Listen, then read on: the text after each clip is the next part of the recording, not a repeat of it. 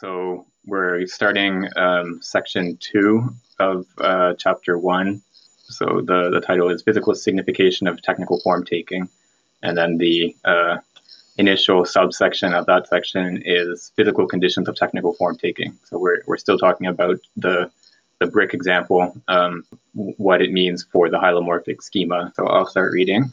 Nevertheless, if the psychosocial conditioning of thought can explain the vicissitudes of the hylomorphic schema, the former can hardly explain the permanence of the latter and its universality in reflection.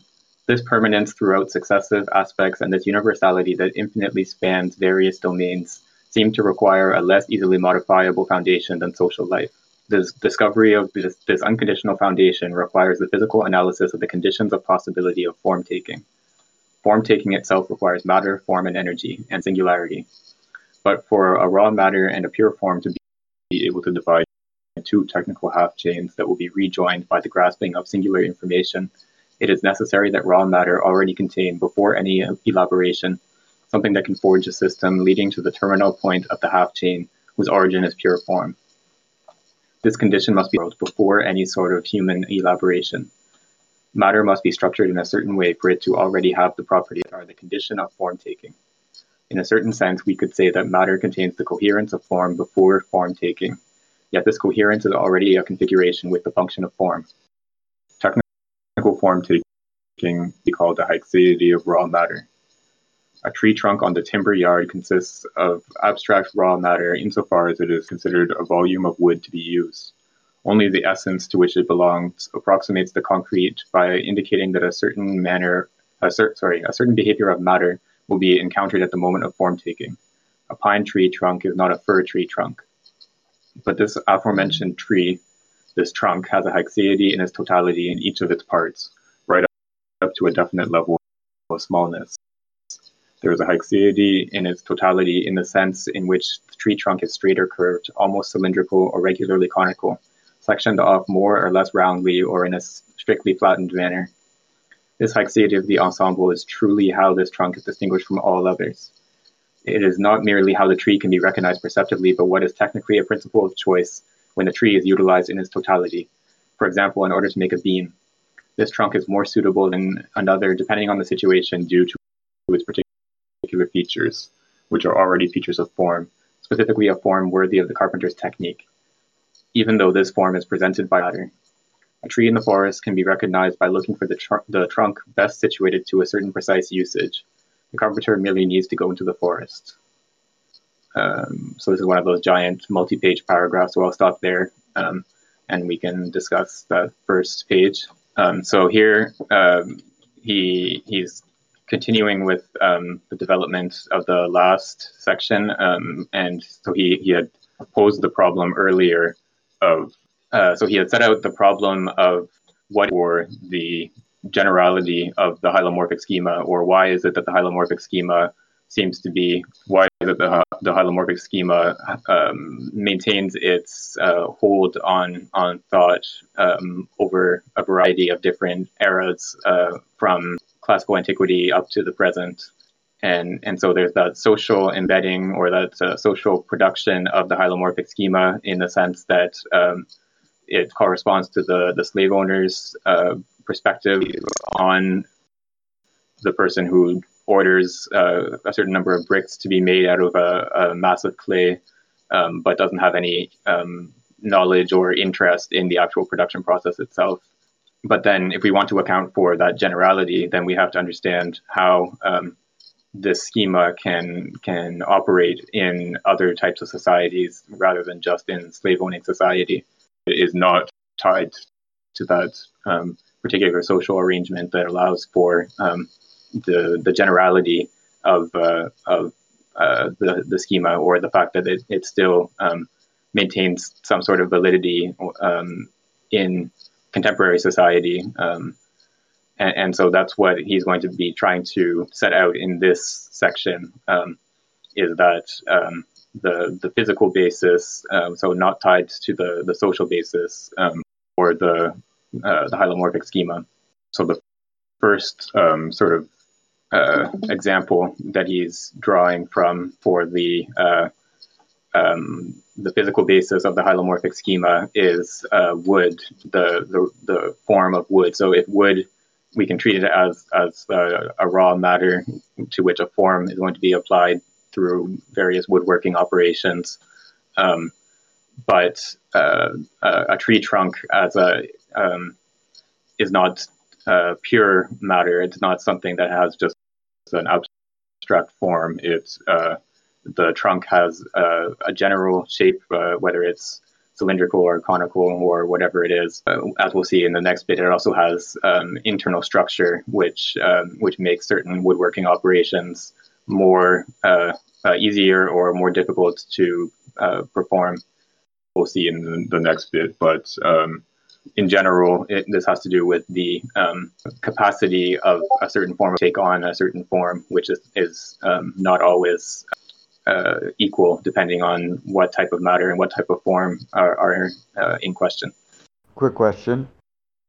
In terms of terminology, as we've run into this a number of times, I just wanted to get some opinions or clarification on the use of the terms half chains, like two half chains. I've been kind of rereading that as some sort of interactive processes, or I'm just wondering about ways of thinking about what he may be referring to when he says two half chains. Right. So this goes back to the previous section and the analysis of the hylomorphic schema and the interaction of form and matter. So rather than just saying that there's an abstract form and a raw matter that are sort of added to each other in some sense, there has to be some operations that will take the abstract form and sort of incarnate it into a real physical object, a mold in a particular case. And then on the other hand, the raw matter is not just an intellectual matter. It's something that has to be prepared in a particular manner, whether it's clay or wood or whatever it is.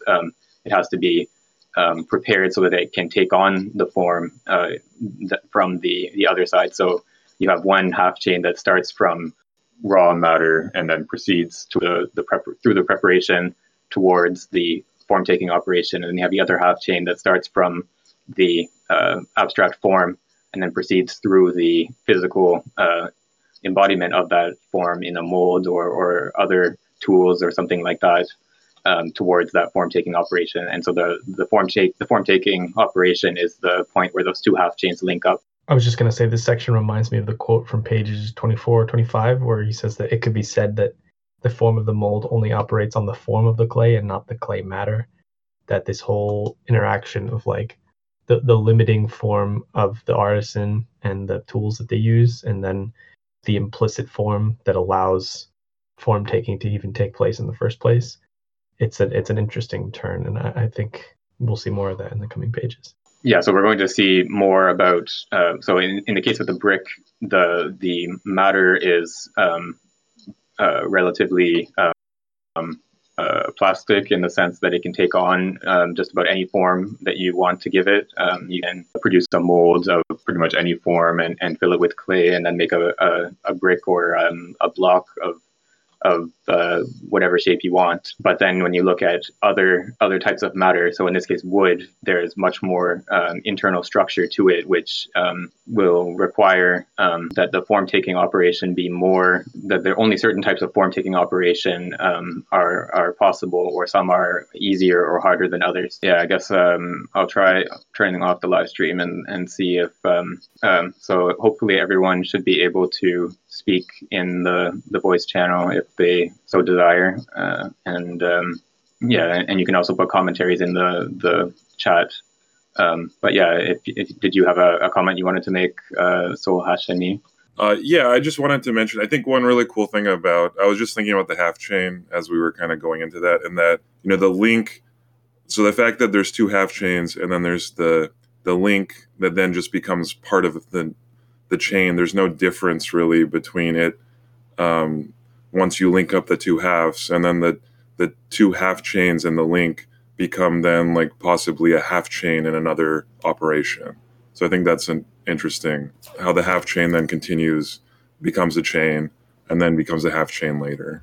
Yeah, there doesn't seem to be anything that would prevent some sort of iteration of this chain process that you could have forms imposed on something that previously was acting as a form to another matter. So you can continue imposing more forms or bringing out more forms onto sort of higher and higher levels. I think that's something that's still open in Simonot's account. Shall we read the next section, and I'll offer to read it if so? Okay, secondly, the existence of implicit forms becomes manifest the moment when the craftsman works on the raw matter. A second level of hexaity manifests therein. A trunk quartered or stripped by a circular saw leaves behind two regular beams, but these are less solid than those from the same trunk broken into wedges. However, the 4 blocks of wood are seemingly equal, despite the quartering procedure utilized. But the difference consists in how the mechanical saw cuts the wood abstractly along a geometrical plane, without respecting the slack undulations of the fiber or their expansively spiral winding. The saw cuts the fibers, whereas the wedge separates them merely into 2 halves. The crack proceeds by respecting the continuity of the fibers, curving around a knot, following the heart of the tree, and guided by the implicit form that the force of the wedges reveals. Similarly, a lathe tree fragment requires a revolving geometrical form from this operation. But the lathing cuts a certain amount of the fibers, such that the figure's geometrical envelopment acquired through revolution cannot coincide with the sectioning of the fibers. The true implicit forms are not geometrical but topological. The technical labor must respect these topological forms that constitute a parceled hexaity, a possible information without anything lacking. The extreme fragility of unrolled wood, which prevents their usage in a single non-laminated layer, results from the fact that this procedure, which combines linear sawing and lathing, veritably yields a sheet of wood but without respecting the orientation of the fibers above a sufficient length. In this case, the explicit form produced by the technical operation does not respect the implicit form. Knowing how to use a tool is come to man through the tool, the implicit form of the matter being worked upon at the precise spot that the tool attacks. The plane is not merely what cuts out a more or less thick chip, it is also what makes it possible to feel if the chip is cut out finely without splinters, or even if it begins to be uneven, which signifies that the orientation of the lines of the wood is opposed by the movement of the hand. What makes certain simple tools simpler, like the draw knife, which does excellent work, is that, due to their non-automaticity and the non-geometrical character of their movement, which is entirely supported by the hand and not by an external system of reference, like the lathe, these tools allow for us to grasp continuous and precise signals that invite us to follow the implicit forms of workable matter. The mechanical saw and the lathe violate the wood and misrecognize it. This feature of the technical operation, what could be called the conflict of levels of forms, reduces the possible number of raw materials that can be used to produce an object. All wood can be worked with a draw knife. Some types of wood are already difficult to polish, but very few types of wood are suitable for the lathe, a machine which chips away along an orientation that does not account for the wood's implicit form, the particular hexaity of each part.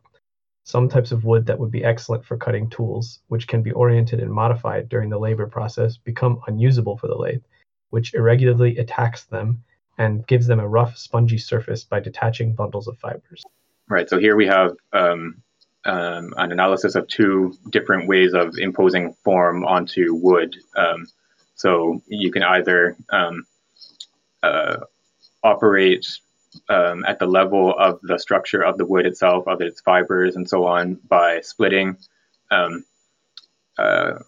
or conversely, you can operate at the level of the general form or the shape of the whole piece of wood by with lathing or similar types of operations which don't apply to the structures in the within the wood. So the one method stays at the level of the structure of the wood, and the other one is at the level of is a higher order of magnitude and doesn't respect the structures of the wood itself. So both the draw knife and the lathe are at a higher order of magnitude, right? Yes, I think so. I'm just trying to find that draw knife example where I'm not a carpenter or anything, so my knowledge of this stuff is basically drawn from Simondon. But yeah, I think so. So I've done a bit of woodworking. So a draw knife, it's basically like a strip of like a knife that's kind of long, like maybe a foot, wide. It can be shorter or longer, but then there's two handles, and so one would place like a piece of wood in a vise or some kind of clamp, and then you would use the draw knife to go along with the grain to kind of remove wood. It's kind of like a chisel, but this like long strip that has handles, and it is like a very different interaction with wood than using a mechanical saw or an electric lathe, because of I think like this is right on what he's saying. It's like such a different experience, the like how one is responding to the wood and able to shift kind of continuously as one is making these drawing the knife and removing wood. Right. Yeah. Thanks for that. It's good to have someone with real experience of this. Yeah. Sorry. Go ahead. Yeah. So, given the example there of the visual example, the picture of the of the draw knife, it seems like it, slightly constrained to more planar type of cutting away, but maybe Sol can address the idea of whether there is a constraint towards more planar type movements of cuts, or whether there is more flexibility as far as Yeah, so there's different styles of draw knives. There's some that are designed for making flatter cuts, and there's some that are more curved. And even if one is flat, it's pretty easy just to turn an object to make it round. It's not going to have. So I mean, I think lathes were used historically as well, but were like foot operated or had a little bit more like human kind of like feedback in their operation. But that's something to think about too. But I think the draw knife, you could easily make something round with it, with a certain type of draw knife. Sorry, I was just going to point to the two footnotes that you posted in the chat, Alyosha, which I think are important here, because so as Lathe Mason pointed to, so the draw knife or even a foot operated lathe or any other tool that you have that is operated by human muscular power, you have at the same time as the human gives the motion to the tool and the power that operates the tool, they're also receiving feedback from the application of the tool to whatever matter is being worked upon. So in this case, wood, and so that feedback is what allows for that more guided operation. So whereas the lathe, the electric lathe, it just operates at a certain speed, and it sort of ignores the information contained in the wood, the singularities of the structure of the wood. Whereas the human operator with a draw knife or other similar tools can feel the way that the tool is cutting into the wood and follow the grain and the structure of the wood. So there's this information contained in the wood that guides the form taking process. And as he points out in footnote 11, these singularities are the result of the growth of the tree. So they sort of represent or correspond to the action of wind or animals or whatever other forces operated on the tree in its growth that made the grain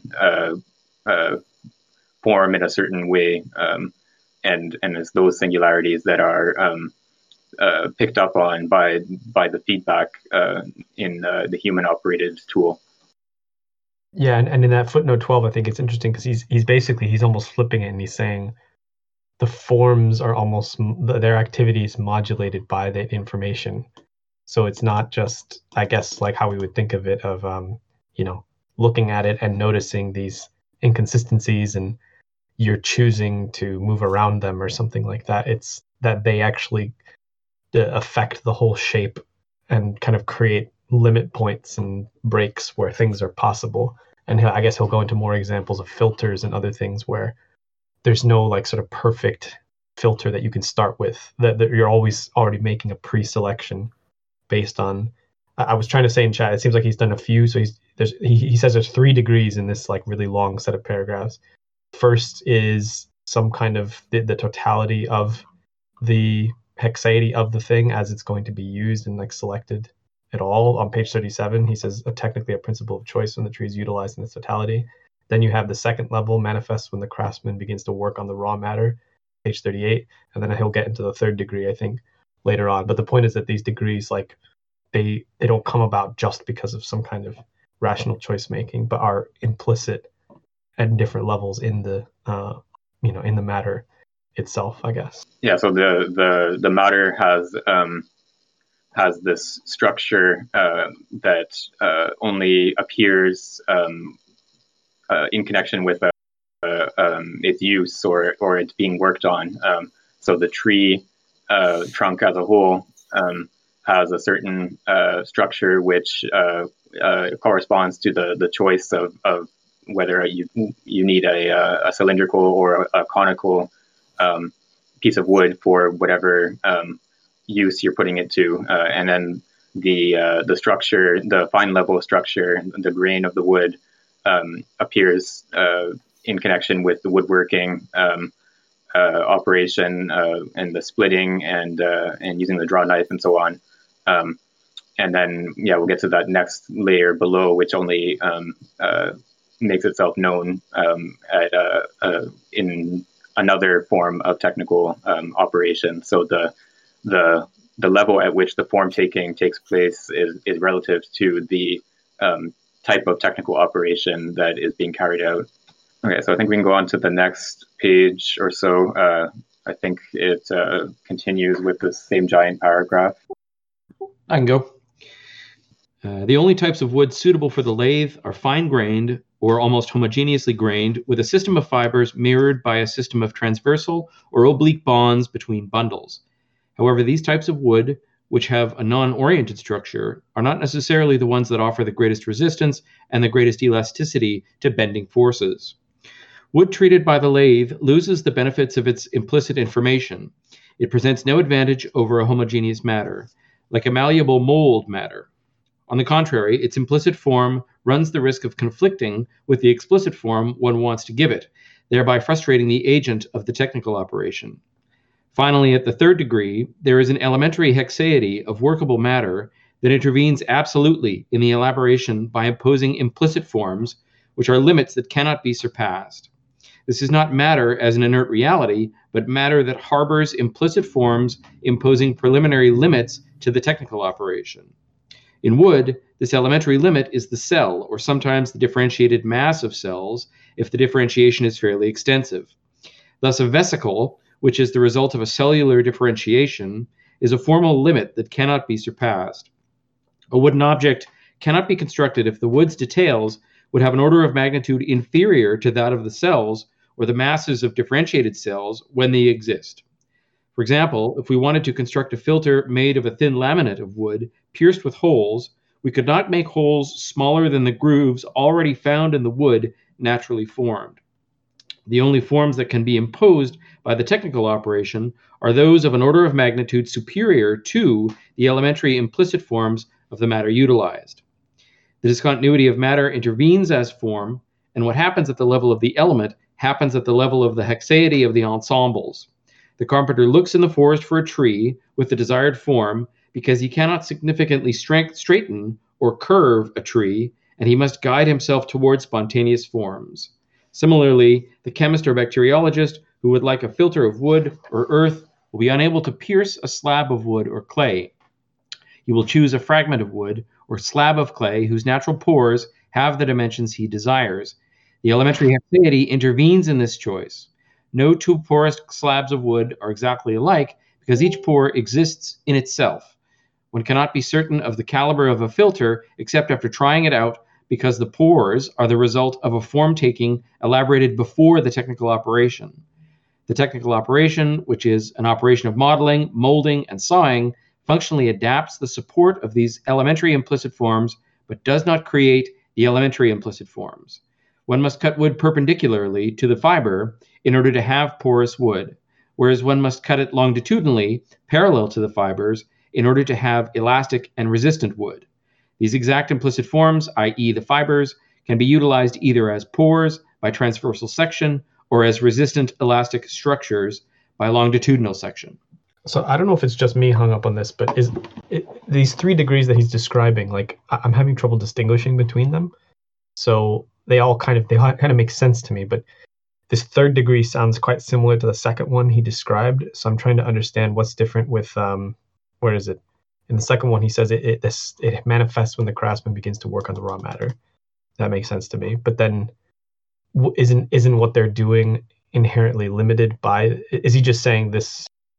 Yeah, I guess that's what I'm asking. Does anyone help explain what he means by these different kinds of hexaity? Yeah, I think.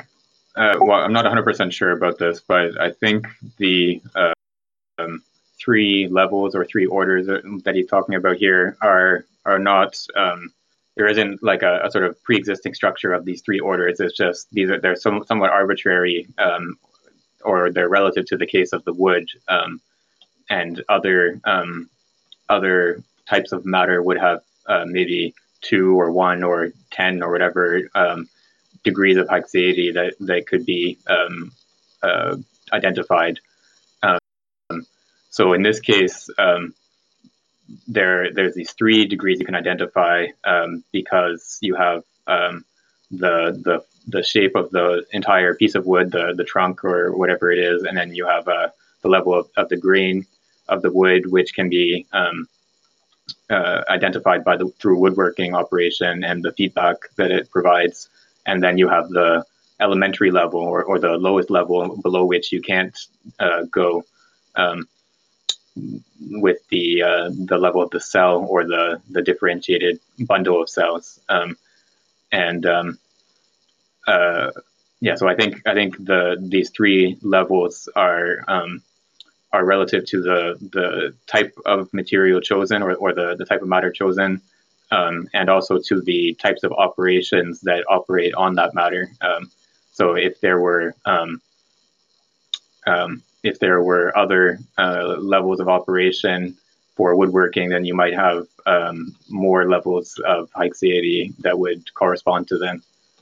Yeah, maybe it's something to think about. I guess I kind of implicitly, I suppose, everything with Simonon is always going to be processual. So it's not that I was concerned that they might be preformed. It's more, I guess, and we're kind of saying in the chat, it might help me a little bit, this thing of, isn't it just a kind of perspectival shift between the second and the third?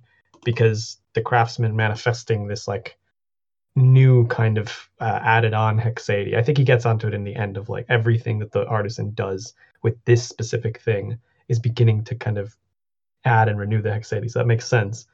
But then if you're talking about the elementary hexaity, that, you know, that one is only happening because of the limit set. But if it's just a perspective thing of, like we said with the information, where it's almost as though the information is the thing that is now setting the limits on the artisan rather than the other way around. Maybe that's why it's necessary for him to even distinguish between them. But yeah, I'll keep trying to think about it. Just one quick comment. I was going to say my only reservation about the term perspectival is that it's not these degrees of hexaity are not relative to a perceiver or something along those lines. They're relative to an operation, a technical operation. So it's each type of technical operation of imposing a form or taking on a form of this matter will have its level of haxeity relative to it. So I'm trying to piece together a few concepts, and I'm reminded a little bit of some of the reading from the other book on the mode of technical objects, the mode of the existence of technical objects, and I'm thinking that here Simondon is kind of touching into maybe the aesthetic experience of the craftsman and the processes whereby the technical object is involved in this interaction of information, such that it also informs the aesthetic experience, both of the becoming subject and the interplay with the matter. In the case of wood here, and the malleability,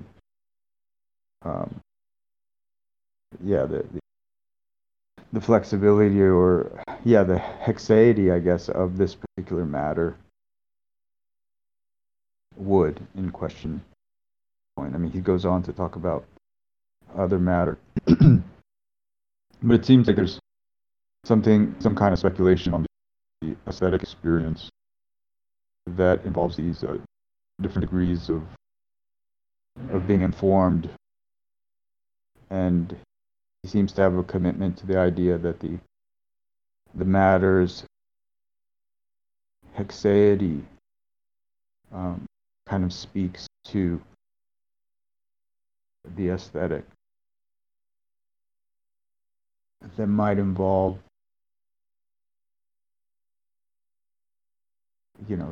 I don't know if it's identity, but something having to do with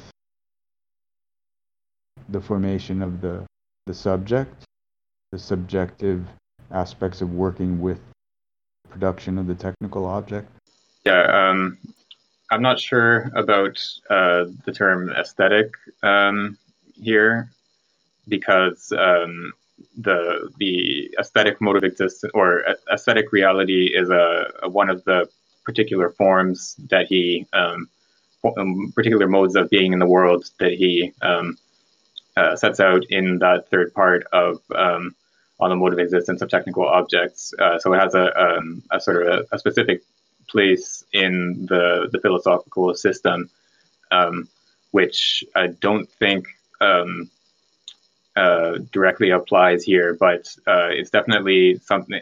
There's that experiential aspect that you're, I think, pointing to, so that the relationship between the artisan and the matter that they work upon is not.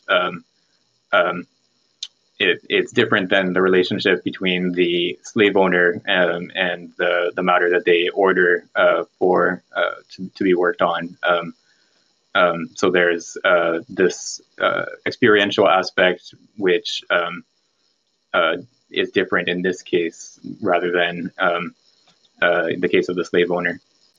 Oh, and 61 also pointed out, I'd forgotten about this, but this is probably relevant, that pointed out in the chat that the Greek term hule, which is the sort of technical philosophical term for matter, the like everyday usage of the term means wood.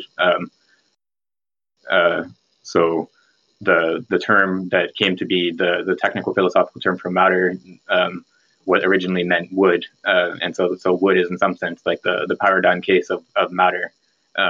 So that's a nice little example, or it's relevant to the development here in this section. That was helpful. I'm not sure about the the terminology or the discussion around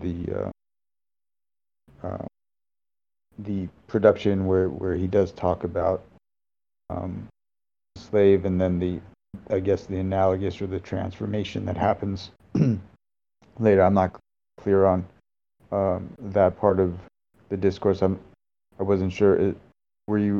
Is that something that's in reference to?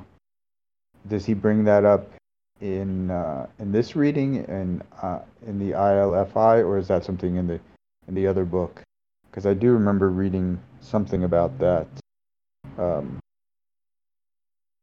But my other question is more kind of on the surface, marginal. Which book was written first? Were they written at the same time? Did ILFI come before the mode of existence of technical objects?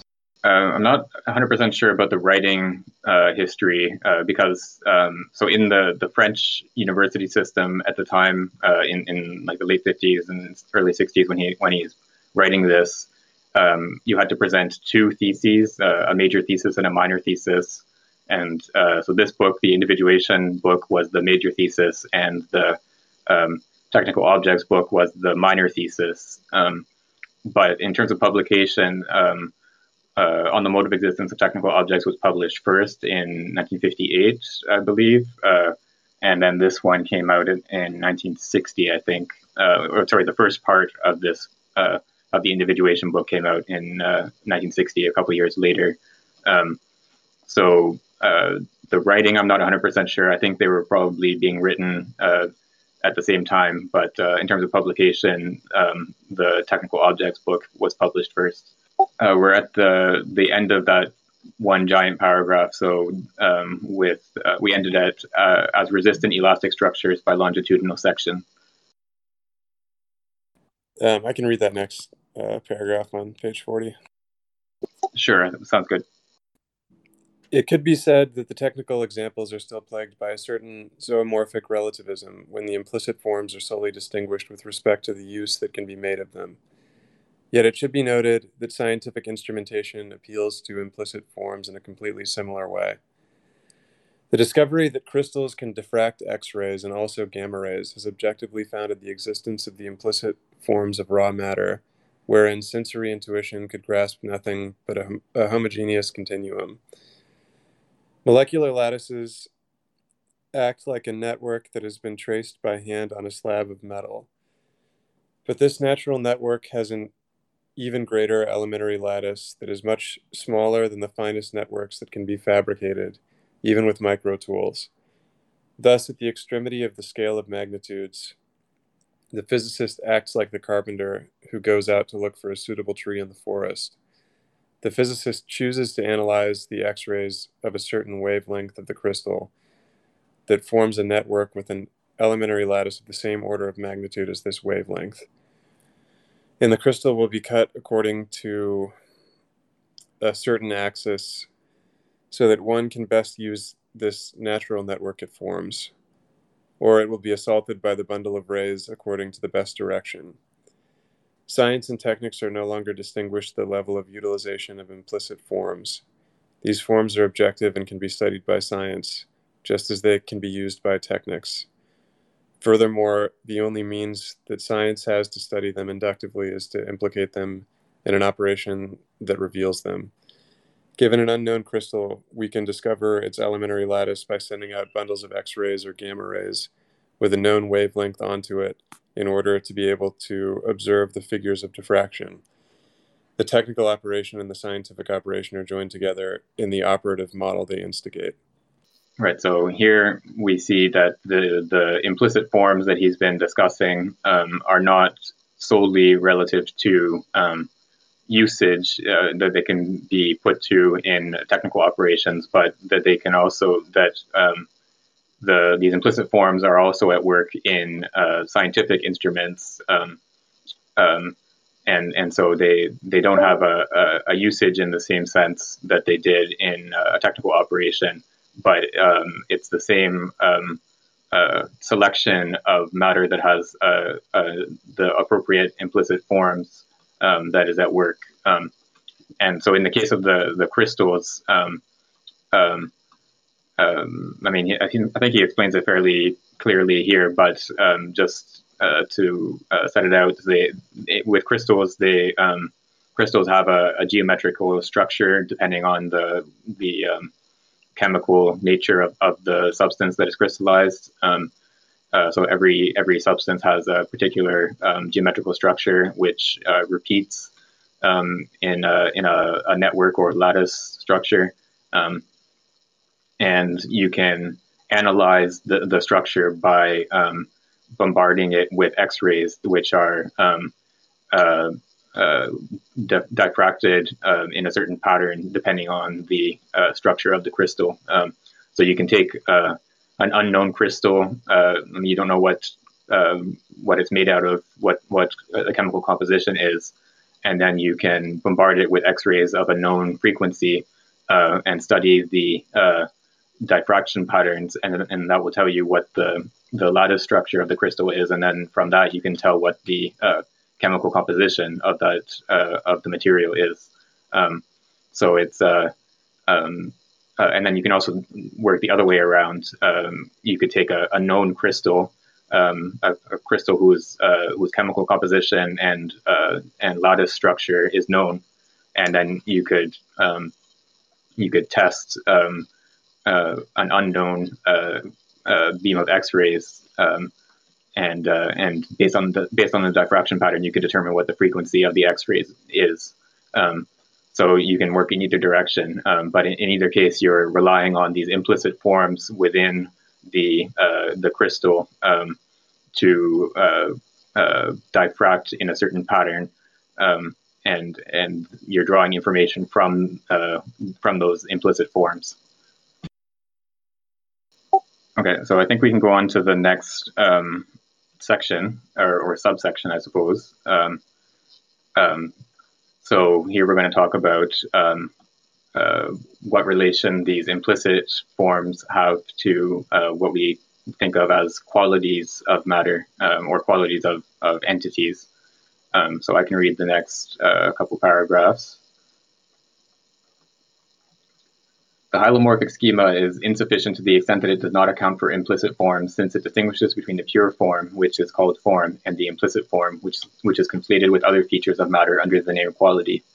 In fact, quite a large number of qualities attributed to matter are in fact implicit forms, and this confusion does not merely imply an imprecise classification.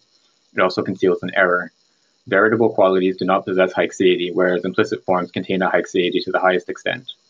Porosity is merely a global quality that a piece of earth or wood could lose or gain without a relation of inherence to the matter that constitutes it. Porosity is the aspect under which the functionality of all of these elementary implicit forms, which include the pores of wood, such as they in fact exist, present themselves to the order of magnitude of human manipulation. Pores become dilated or condensed, obstructed or cleared. Implicit form is real and exists objectively. Quality often results from the choice that the technical elaboration makes concerning implicit forms. The same wood will be permeable or impermeable according to the manner in which it has been cut, whether perpendicular or parallel to the fibers. When it is used to describe or characterize a type of matter, quality just ends up as an approximate, somewhat statistical knowledge. The essential porosity of a tree is the greater or lesser chance one has to encounter a certain number of non-obstructed vesicles per square centimeter. Quite a few qualities, particularly those relative to superficial states like smoothness, granulation, polish, coarseness, and softness, designate statistically predictable implicit forms. This qualification is merely a global evaluation linked to the magnitude of a certain implicit form generally presented by a certain matter. Descartes put a lot of effort into reducing qualities to elementary structures because he did not dissociate matter and form, and because he considered matter as capable of essentially conveying forms to all levels of magnitudes, not only to the level of extreme smallness of the corpuscles of subtle matter, but also to the level of the primordial vortices from which our galaxies emerged. The vortices of subtle matter, which constitute light or transmit magnetic forces, are on the small scale what cosmic vortices are on the large scale. The form is not attached to a determinate order of magnitude, like the technical elaboration would lead us to believe. Insofar as the latter reduces to qualities of matter all the forms that constitute this matter as an already structured being before any elaboration. So when we talk about the qualities of matter, in this case, things like permeability or impermeability to water, this is a sort of a statistical statement, I guess you could say. So you're attributing to the matter a certain likelihood of finding vesicles in a certain direction or something like that. And this is also relative to the way that the matter is treated, as he mentions that it depends on the way that the wood is cut, whether it would be porous, permeable, or impermeable. He then compares this to Descartes' system of philosophy or physics. So in this system, in his system, there was he distinguishes between primary qualities and secondary qualities. So primary qualities are geometrical ones, and those are the only real ones. And secondary qualities are relative to an observer. So they have to do with the effect of the primary qualities on the observer. And he explicitly tries to explain the generation of these secondary qualities through different operations of vortices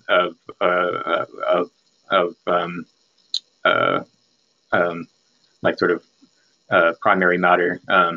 So that there's no in Descartes' system, there's no void. There's no atoms or void. It's a continuum of matter, but there are sort of elementary small bits of matter, I guess you could say, that circulate in these vortices, and the phenomena of magnetism or light or gravity and so on. These are all explained in terms of different forms of vortices, and the world system as a whole, or the solar system, is itself the result of a vortex that coagulates in a certain form, and so on. So in Descartes' system, there's a reduction of qualities, so heat and light and color and so on, to the operation of these elementary structures. So yeah, that's sort of the background of that second paragraph there. Can I ask if this applies? This is my question sort of in chat, or my supposition, that this could almost apply like that last sentence of the first paragraph where he's saying quality results from the choice technical elaboration makes concerning implicit forms. The same wood will be permeable or impermeable according to the manner in which it has been cut. It strikes me like, does Simondon talk elsewhere or later in this about, I guess prior to the technical operation? Because this almost seems like a great way of rebutting the arguments about qualia just in general, that like this also would happen even in nature, even though a technical operation isn't intervening in the same intentional way that you might say with a human, just in like a whole ecosystem, whether you're talking about different plants and the wind and erosion and all that stuff, or if you include like animal behavior, whatever it might be, that the qualia that normally are kind of abstractly attributed to a thing of like, oh, it's smell, it's color, these things, like, would it make sense within Simondon's framework to say, well, this is all information, and information in the sense that it is only exists sort of as the result, even temporary result, of all these other processes that are happening, that are acting upon each other, upon the form taking, the limits within these things, the different levels of fixity, I suppose, to produce this particular tree that has these qualia which appear to just be sort of inherent in it, rather than being the results of something. Does that make sense? Yeah, I think that makes sense. The one element that I would want to emphasize as well, though, is that the qualities that he's talking about in this section, as he puts it, they're statistical or approximate. So they because you're almost zooming out from the detailed structure, so that you only get a quality like roughness or smoothness insofar as you're operating at a level of an order of magnitude that's much greater than the fine structure of the surface, so that so smoothness or roughness is something like the probability of coming across a certain number of bumps in a surface over per square centimeter or something like that. So it's an approximation, or it's a statistical property. Even though at the level of our experience, we might experience smoothness as a sort of as a simple quality. It corresponds to this statistical perception of a surface. So I'm going to push back a little bit on this with some questions. First off, I'm wondering if there's something going on where he's setting up the problematic here, and later whether he's going to provide an argument against this notion that he's setting up here, or whether he's going to continue, because I don't know whether he's going to continue with this more quantitative perspective. And my critique is, of course, that the situatedness that Simondon finds himself in time and his milieu is causing him to reinforce his philosophical perspective with these mathematical notions, particularly the gaze of statistics. And here we have a compelling argument to minimize qualia, and this opens up kind of a set of problems. I can't really go into all of them, but one of them would be the fact that there is this sort of scale problem and the equivocation of various human experiences with technique. He makes these jumps,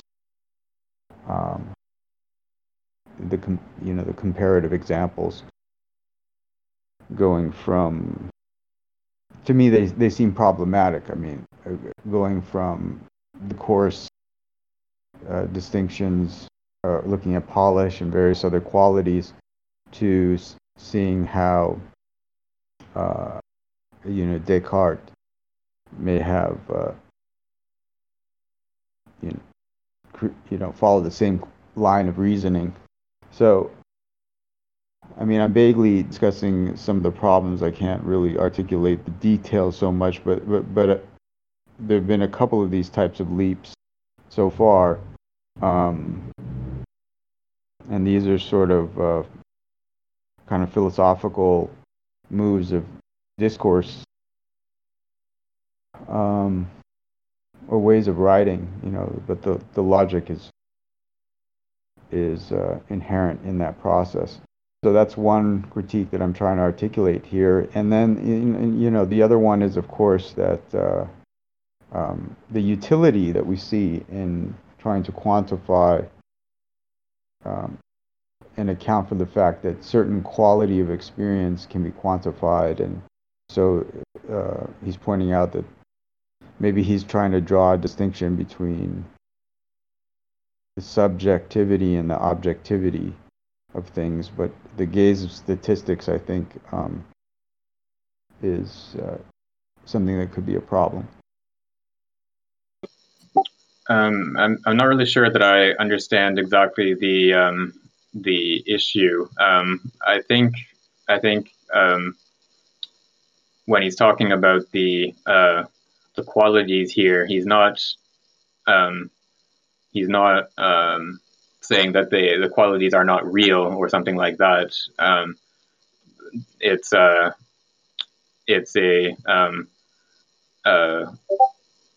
I guess there's the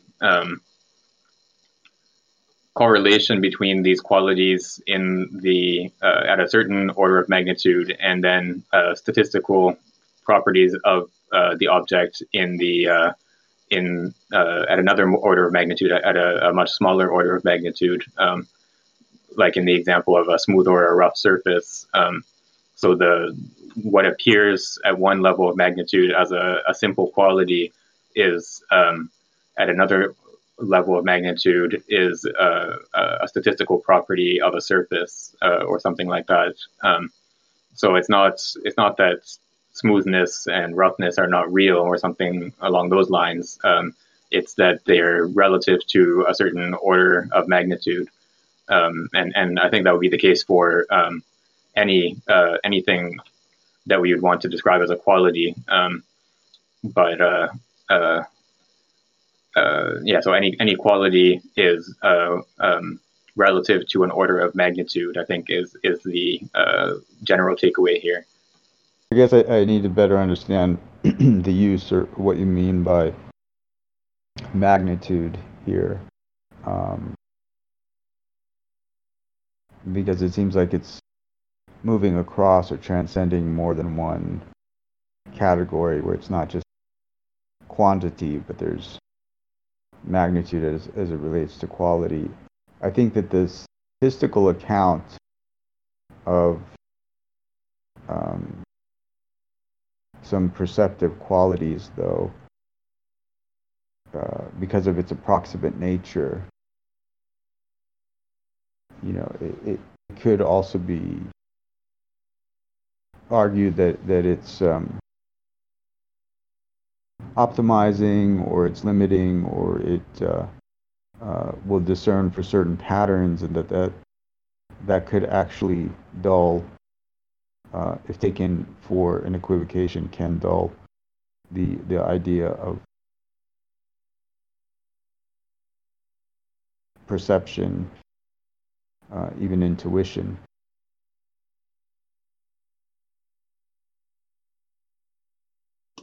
I think I agree with Angus. We should do the next paragraph. But my take on that, Ayan, if I understand what you're saying, is just what we were discussing in chat, that I don't think he's positing some kind of autonomous, like there are some objective reality to the statistics in and of themselves or anything. I think he's saying there's a way that, like, what we experience in as qualia is not actually this non-localizable feature of matter that can't be explained or something, but that we do the Bergson stuff together, and the way I was thinking about it in chat is like for Bergson, matter presents itself to perception insofar as it can be acted upon, so there's a way in which perceiving it through the halts and halting it in a way which might not actually be true to its full duration or whatever is actually, it's not like an elusive or illusionary way of looking at it. It's necessary for us to act upon it. So you're not adding on to the problem, the paralogism you don't want to fall into is always accidentally ending up talking about matter or things in a way where you're once again applying things on top of them, and they're either real or irreal, like you're applying a secondary order of reality on them rather than something that kind of like develops naturally, I suppose, or is immanent within them. So, and I think the challenge with both Bergson and Simondon is, like, in this case, that's where thinking transductively comes from, right? To like, because I think the error would be stopping at the statistical level and thinking, yep, that's all it is. This is what it, either in a hyper like scientific realist sense or in an abstract idealist sense, like with the Berkeley that Bergson criticizes of, well, this is why it's all idea and there is no such thing as matter, whatever it might be. So it's there is that reality, but it's only because it operates.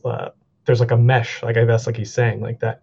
Our experience of the smoothness, like Non-Manifest said, is itself just like that's the smoothness of this mesh that is actually a result of these other singularities and whatever. So, I don't think it's not that you stop at the statistical layer and you just say, yeah, it's all numbers. Really, I don't think that's what he's saying. It's that there's a certain kind of our understanding, our knowledge of information in that way is really just an expectation of consistency of effects. And if you keep going further, then you can say, okay, well, that's where these effects come from. That's how I'm processing it. But sorry, I do think we should continue. Yeah, I think we can continue to the next subsection just to keep things moving along a little bit. So if someone else would like to read the next bit. The next paragraph here. It can thus be asserted that the technical operation reveals and utilizes already existing material forms, and moreover constitutes them from other forms on a scale larger than implicit natural forms work upon. The technical operation integrates implicit forms rather than imposing a totally new and foreign form on a matter that would remain passive vis-a-vis this form. Technical form taking is not an absolute genesis of hexaity. The hexaity of the technical object is preceded and supported by several layers of natural hexaity that it systematizes, reveals, and clarifies, and that co-modulate the operation of form taking. This is why it can be supposed that the first types of matter elaborated by humans were not absolutely raw matter, but matter already structured on the scale of human tools and human hands. Plant and animal products, already structured and specialized by their vital functions, like skin, bone, bark, the supple wood of the branch, and flexible vines, were certainly used rather than absolutely raw matter. These seemingly first matters are the vestiges of a living hexaity, and this is why they are already present themselves to the technical operation as elaborated, and whereby all that remains for the operation is to accommodate them. The Roman water skin is a goat skin sewn at the extremities of the legs and neck, but still conserves the aspect of the animal's body. This also applies for the tortoise shell of the lyre, or the skull of the bull still bearing horns, which is used to support the bar to which the strings of the primitive musical instrument are fastened. The tree could be modeled while it was still alive, while it would grow by developing according to a direction given to it. This can be seen with the bed of Ulysses, which is made from an olive tree whose branches Ulysses bends to the ground while the tree was still young. Having become large, the tree dies, and Ulysses, without uprooting it, makes it into the frame for his bed, constructing the room around the place where the tree had grown. Here, the technical operation accommodates the living form, and partially diverts the latter for its own benefit by leaving the care of completing the positive work of growth to the spontaneity of life. Furthermore, the distinction between form and matter certainly does not result from pastoral or agricultural techniques, but instead from certain limited artisanal operations, like those of ceramics and the fabrication of bricks from clay. Metallurgy does not fully allow us to think by means of the hylomorphic schema, since the raw material, which is rarely in the pure natural state, must pass through a series of intermediary states before receiving the form properly speaking. After it has received a definite contour, it is still submitted to a series of transformations that add qualities to it, tempering, for example. In this case, the form taking is not visibly carried out in a single instant, but in several successive operations. We cannot strictly distinguish form taking from qualitative transformation. The forging and tempering of a steel ingot are anterior for the former and posterior for the latter, to what could be called form-taking properly speaking. Forging and tempering are nevertheless constitutions of objects. Only the dominance of techniques applied to types of matter made plastic through preparation can guarantee the hylomorphic schema a semblance of explanatory universality, since this plasticity suspends the action of the historical singularities carried by the matter, but this involves a borderline case that conceals the singular action of information in the genesis of the individual. So again, he's relativizing here the application of the hylomorphic schema. So it's only these types of technical operations like pottery and creating bricks and so on that gives rise to this hylomorphic schema, because the preparation of the matter in this case serves precisely to eliminate these singularities that existed in the matter beforehand, whereas in other technical operations you have to rely on those singularities and incorporate them into the technical object. So like the case of the tree bed thing is the probably the best example of this. So I'm not sure if this was ever like a really practiced technique or if it's just something from Homer, but the idea that you could model a tree to grow into a certain form and then use that form as the frame of a bed. I think it's in principle it's something that would be possible, but probably not worthwhile in real life, I would guess. So kind of like lots of things I wanted to say, but I almost forgot. But the thing is that at the end of the day, like it's kind of the meta. The Simondon is trying to like explain the form, meta, and then operation, and then everything. So at the end of the day, like the plurality. So in terms of operation, by bringing like crystal as an example, he explained like there could be more than one operation, and then likewise, in terms of a meta, just like a which is like a which was just read. That part also explains like in terms of meta, there could be like a more than I mean multiple barriers which could influences like the diversity of meta.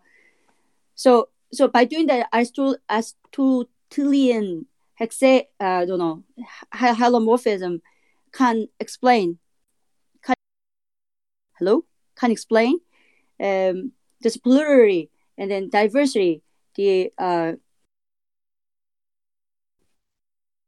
multiplicity of the hexaedy. So the even though like it seems apparently it's kind of really complex. I mean, complicated, like the chapters we have read so far. But if we want to simplify, what Simon wants to say is like a multiplicity or plurality or the diversity comes from like kind of like a multiple interweaving like of the all kind of different form, different meta, different operations all together. But my question regarding this all things is like a subject. Is there anybody who remember like which is there anybody who remember the part proprietor, not artisan, get hexaedy, something like that? I mean, differentiate or identify hexaedy. So in that sense, like I was wondering, like who recognizes, who identifies hexaedy, the subject, which one is subject? Like in this kind of all operations, in this kind of like the combination of form and matter, which one is subject of the hexaedy? Yeah, I think that's a good question. I think in the examples that he's giving here, the subject that is able to recognize the hexaedy is something like an artisan, because he's always talking about the technical operation as revealing the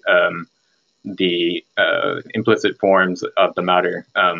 So in the case, we have the woodworking example where he talks about how in woodworking you receive the feedback from the wood that provides the information or that modulates the action based on the information contained in the singularities of the wood. And then again, in the metalworking example, it would be something like the artisan or the metal worker who operates on the metal and puts it into the mold and tempers it and so on. That person is the one who would have the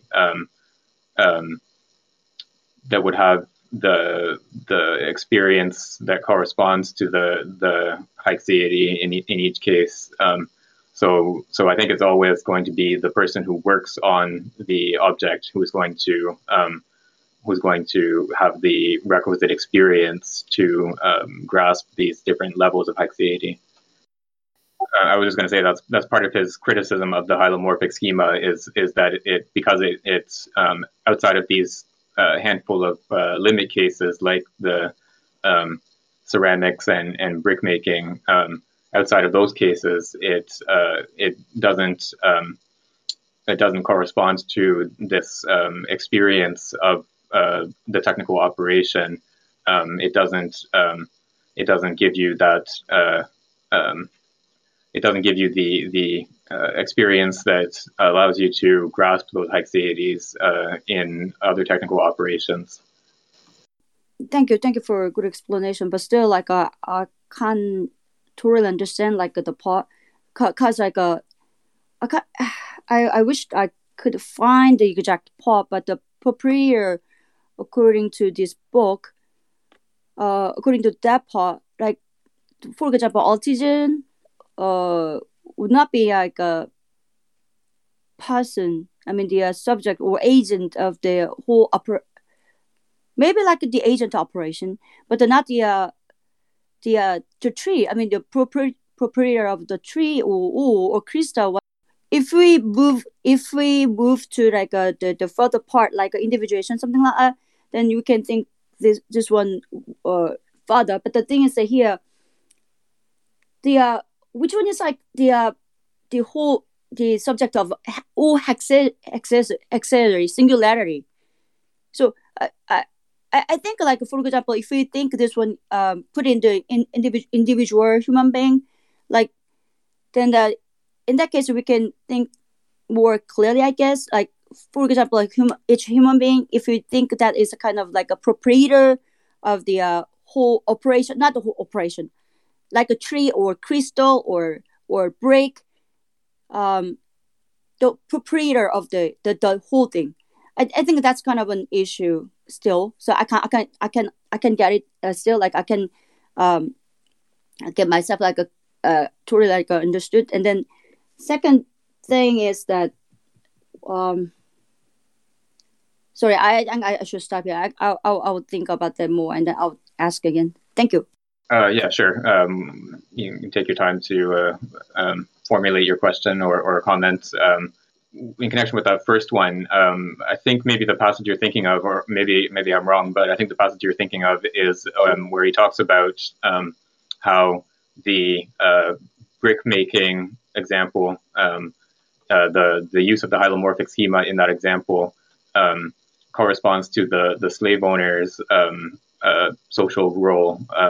So the slave owner buys a bunch of clay or I don't know, gets it from his own property or something, and then orders his slaves to produce a certain number of bricks out of it, but he doesn't actually perform the operation of preparing the clay and putting it in the mold and pressing it and so on. And so for him, for the slave owner, his position or his relationship to the technical operation is just an external one where he has an idea of what the form should be, and it should be imposed on this matter, and that he doesn't have any experience of that operation of form taking. So that contrasts with the other examples that he's describing here in this chapter, or this section, I should say, where the artisan does have that experience of the form taking, so that their grasp of the technical operation is at the level of the singularities. So the singularities are what guide the technical operation, rather than being eliminated, like in the case of the hylomorphic schema. So I'm not sure if that's exactly the passage you were thinking of, but I think that's the distinction between this external relationship to the technical operation and the experiential relationship that the artisan has. I think that's sort of the key of in understanding what's going on in this passage. Yeah, I think we can go on just so we don't get sort of bogged down too much, but we can come back to these same concepts as we continue, because he's going to keep talking about the hylomorphic schema and so on. Let's see. If someone else could read. So hylomorphic ambivalence. Under these conditions, we can pose the question concerning what the attribution of the principle of individuation to matter rather than to form depends on. In the hylomorphic schema, individuation through matter corresponds to this characteristic of an obstacle or a limit, which is matter in its technical operation. What makes one object different from another is the set of particular limits, varying from one case to another, that guarantee that this object possesses its haecity. The experience of the recommencement of the construction of objects coming out of the technical operation is what gives the impression of attributing to matter the differences that guarantee that one object is individually distinct from another. Matter is what is conserved in an object. What makes it such that the object is itself is the fact that the state of its matter at any moment summarizes all the events that this object has undergone. Form, which is merely a fabricating intention, a voluntary arrangement, can neither age nor become.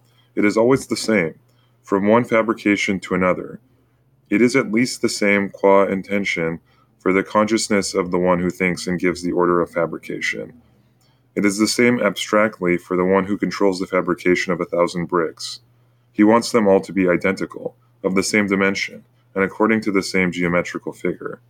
Whence results the fact that, when the one who thinks is not the one who works, there is in reality nothing in his thought except a single form for all the objects of the same collection. The form is generic, not logically or physically, but socially. A single order is given for all the bricks of the same type. This order consequently cannot differentiate the bricks effectively molded after fabrication into distinct individuals. The same does not apply when one thinks the operation from the point of view of the one who carries it out.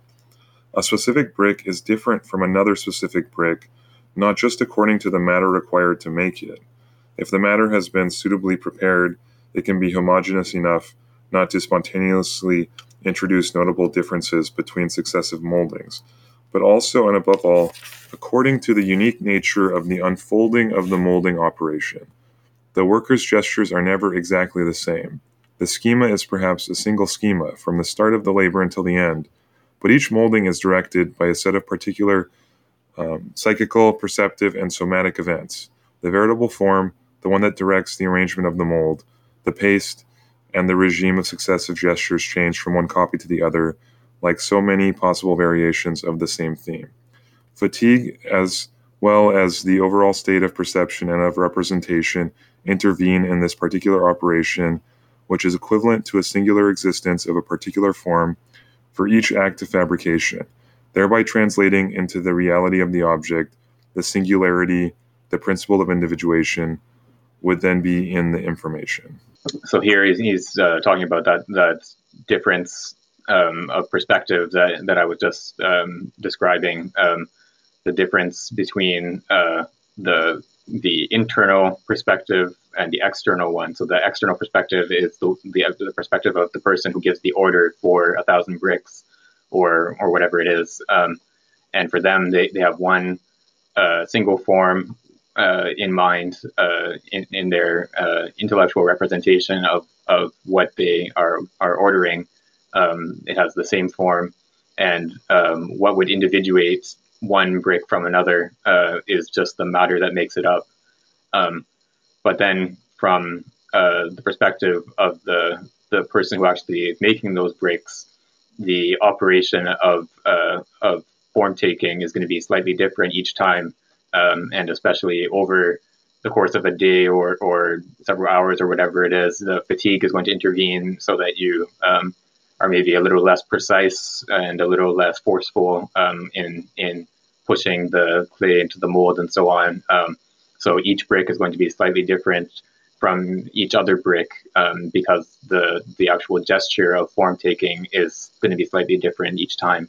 The formed brick that results from the form taking operation, it will contain the singularities not only of the matter but also of the form taking gesture, the gesture that imposes the form onto the matter.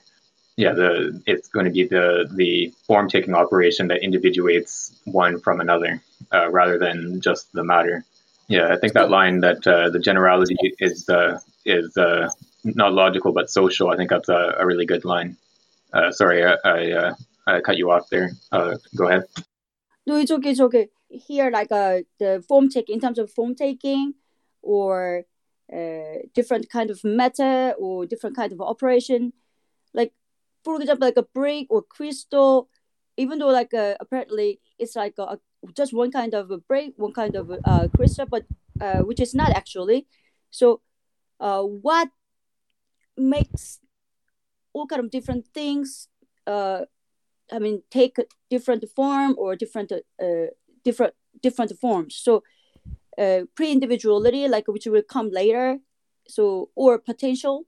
So for example, like each individual or each brick or each wood, each tree or each crystal would have a different potential, different pre-individuality. They could like take a different event, different like operation, something. Could it be right understanding? Could it be right interpretation? Yeah, I think that's along the right lines. I think what ultimately accounts for the individuality of a brick is or individuality of any individual. What accounts for it is the process of individuation, and so it's that process in each case that produces an individual, and so the form taking operation or the individuation operation in each case is singular. It has the different singularities in terms of like in the case of the brick, you have the properties of the clay that are going to be different each time, and the gesture of imposing the form onto the clay through the mold is going to be different each time. So the individuation of the brick is the result of the operation of individuation, and I think, and again, this is going to be different in each form of individuation or each type of individuation, because we have, as we'll get to later on, we'll have vital individuation and psychic and collective individuation. Each type of individuation brings about the individuation of individuals in a different way. Like as he's already mentioned, sort of in passing, in vital individuation, there's a continuous individuation through time, as opposed to the technical individuation that we've been discussing so far. An active form taking that takes place at a certain time, and then the formed individual can only degrade from there. So there's a difference in the different types of individuation are going to produce different types of individual as well. Then what's the information here? Sure. So there's a note 15, and it says the mold is a device dispositive for producing an information that is always the same for each molding.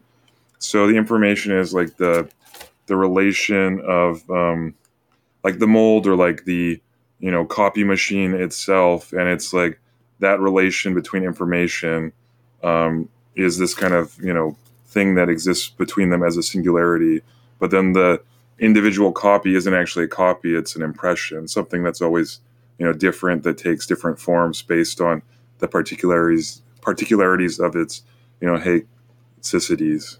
Yeah, I think that's right. I think the information is the particularity of the form taking operation or of the individuation operation more generally. So there's in each process of individuation, there's a particularity to that process that brings about the individuality of the resulting individual.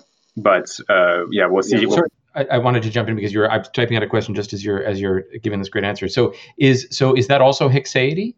Like, is hexaity the end of a process where so singularities get organized through a form taking process, and then at the end of that process, you wind up with something that can be said to have hexaity in compared to the other things that are being produced, say, from the mold or from the form. Is that right?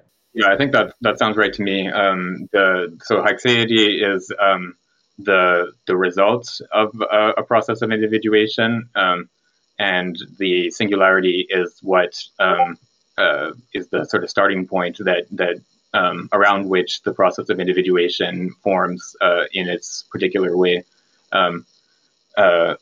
And so information in general is the property of having these singularities, which which can be sort of inherited by the result of the process.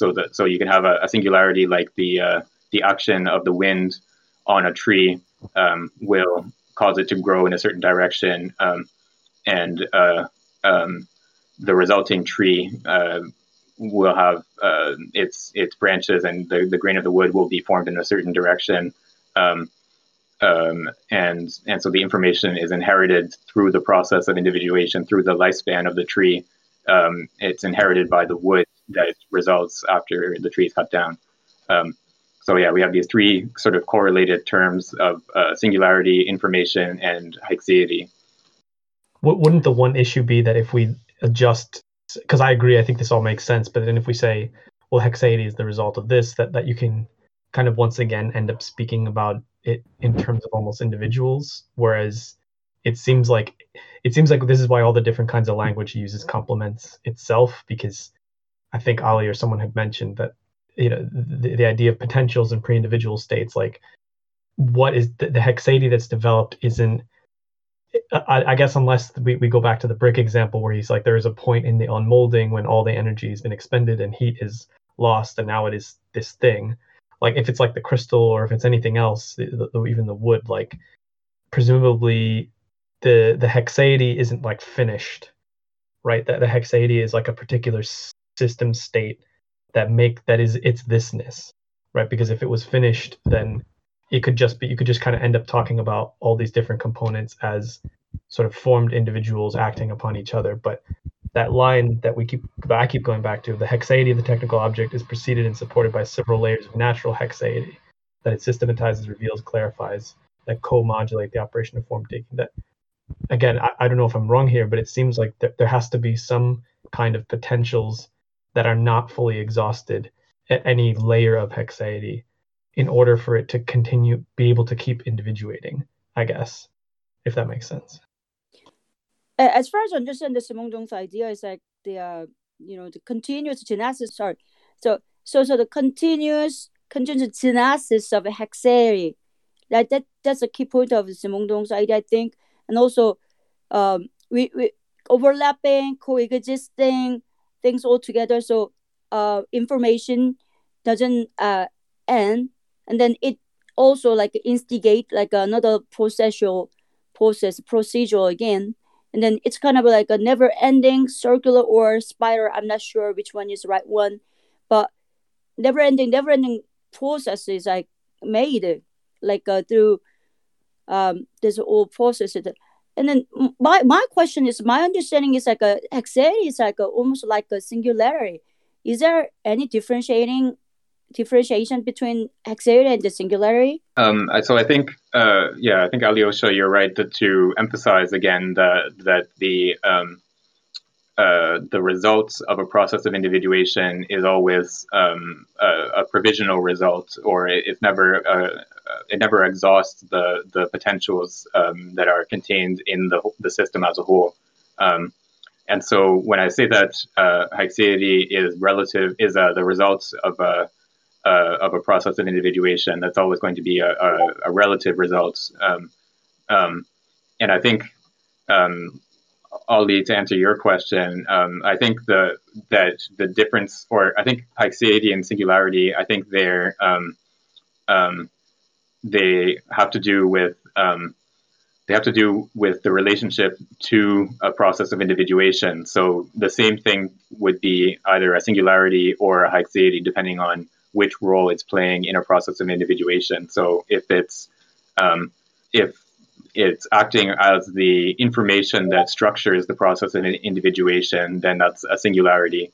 Whereas if it's the result, if you're considering it as the result of a process of individuation, then you treat it as a haixeity. So the singularity, the same features of the entity in question can either be counted as a singularity if they are structuring a process of individuation, or you can count them as a haixeity if you're treating them as the result of a process of individuation. But the same feature can play both roles in different processes of individuation. That's as far as I understand it. I hadn't thought of it in that way, but can I ask, Nan, would it make sense though to think like, because you can have several singularities that couldn't they together kind of define the hexaity of a particular layer, like whatever degree you're talking about in those 3 or 100 degrees that he gave as examples, or could be potential examples, like because earlier when he describes, and I don't know if we're going to get differences between parasitic and real singularities and all this stuff, but some of the examples of singularities that he's brought up so far were like the knots in the wood, in the brick. We talked about like the pebbles and the air pockets and these kinds of things around which things form. And we know that the crystal seed is kind of the prototypical example of a singularity that is needed in order for the structuration to happen. Whereas, because I actually like what you're saying, because in a way it is perspectival is the wrong word, but it's like sort of depending on at what point you're stitching in the procedure, you can call it this thing or the other thing.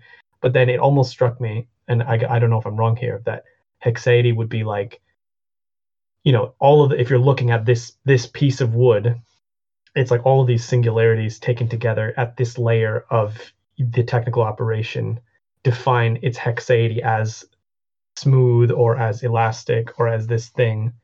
So I mean, maybe they kind of bleed into each other, but I kind of thought of it as like singularity doesn't just mean one thing, because they're always plural, but that hexaity was more of like the state, I don't know, a system state, but I might be off there. I just thought like who made the terms. For example, like hexaity was coined by like Duns Scotus and then Deleuze, like the word, things like that. So I just like simply thought like that's kind of a preference of the thinker. Yeah, that definitely is a Duns Scotus's term that Simondon is taking up here, and I think he makes that explicit reference right at the beginning of the book, if I remember correctly, which is kind of rare for him. He often just doesn't cite his sources, which is kind of infuriating sometimes. But so yeah, the sort of basic meaning of hexaity outside of Simondon's works, but in the more general philosophical usage, is the thisness of something. So what is it that makes it what it is, that makes it this particular entity that it is, and for Simondon, that thisness has to do with the process of individuation from which it results, so that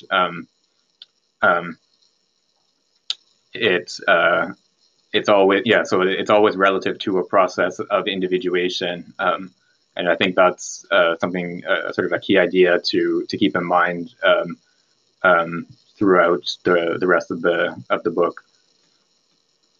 But yeah, I think there were some comments in the chat about we should finish this paragraph before we end, because we're almost at time. So yes, let's do that.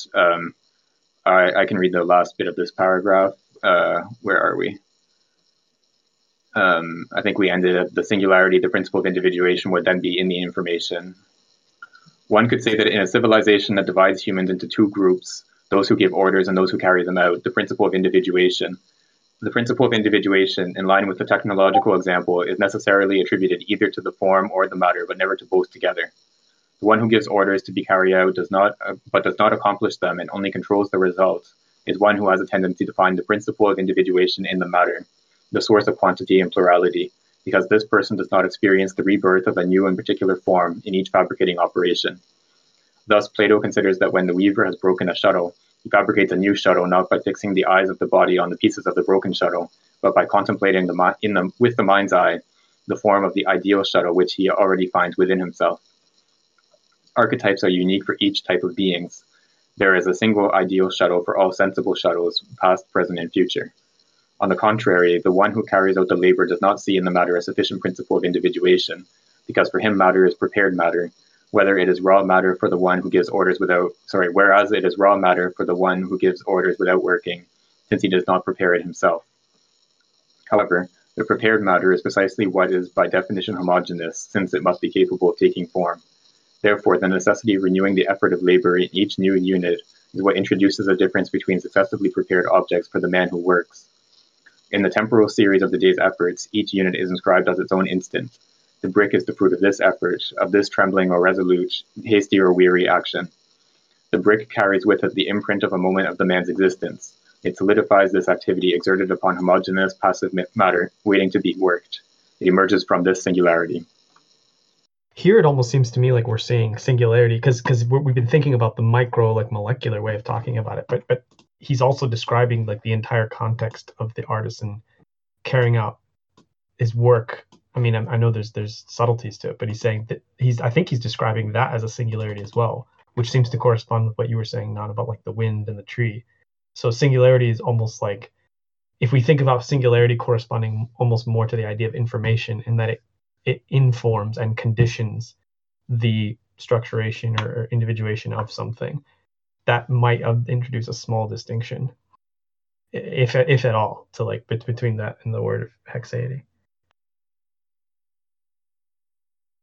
Earlier on, doesn't he say that the singularity is, or he calls the mold the singularity in the brick making operation, right? Is this distinction he's making here the one between the two different forms of hylomorphism that he talks about in the introduction, the matter-oriented one and the form-oriented? Right. Yeah, he does point to this issue within hylomorphism. So yeah, in the introduction, he talks about the atomistic or substantialist theory and the hylomorphic theory, and then he says within the hylomorphic theory, you have these two opposing positions as to which side of the schema is the one that accounts for individuation. Is it the matter that individuates the form, or is it the form that individuates the matter? So here we see the social roots of that distinction within the hylomorphic schema. I would say that it's probably not a good idea to just sort of push through, just because I want to leave time for discussion. It is a little bit. I would have liked to have finished this subsection today, but I think it's better to pick up next time from here, so that we have time to discuss these sections, these couple paragraphs. So yeah, I would say we should probably leave it here. So thank you everyone for your comments and questions and so on. And thank you also for patience with some growing pains of the new system, the new organization of the server. But I think it went pretty well today. I have to remember to shut down the bot as well. I'll see everyone next week.